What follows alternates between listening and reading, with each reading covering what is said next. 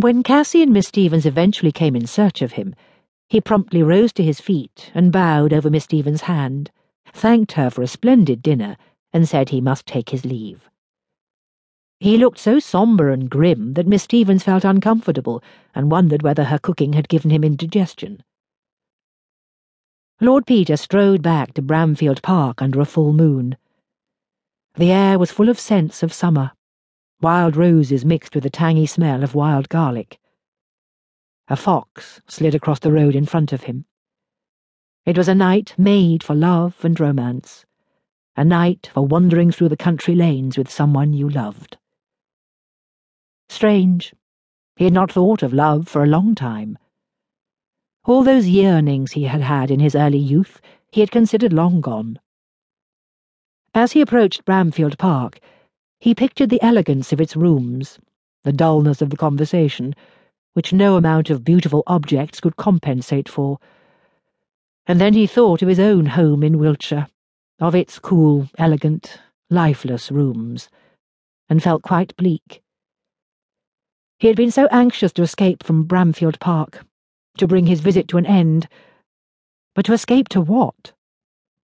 And then there was the ball to come. He knew that despite every appearance to the contrary, the Witchhavens expected him to announce his engagement to Sophia at the ball. He suspected that Sophia, with her overweening conceit, had helped to give her parents this impression.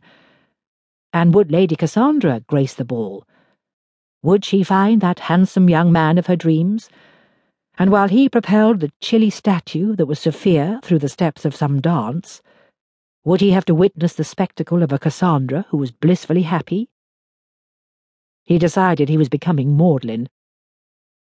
He marched up to his room and allowed his valet to prepare him for bed. He banished all thoughts of Lucy or Cassandra or whoever the hell she was firmly from his mind, closed his eyes, and ordered himself to fall asleep.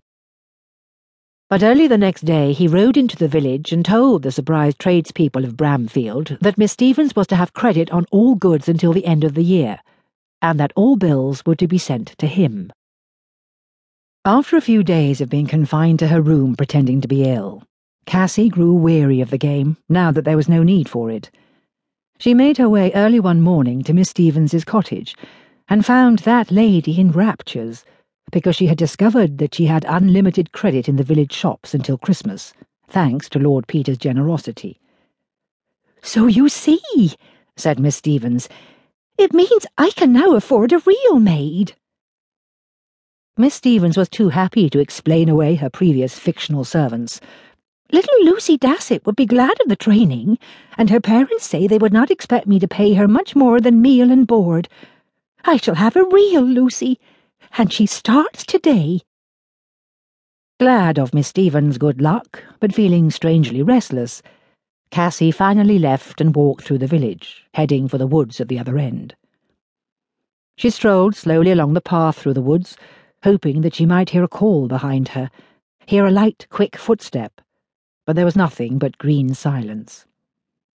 The day was so hot that even the birds had ceased to sing. She walked for a long time that day, even returning to Miss Stevens's cottage for tea, but there was no sign of Lord Peter. Despite herself, she was drawn again to spying on the drawing-room that evening.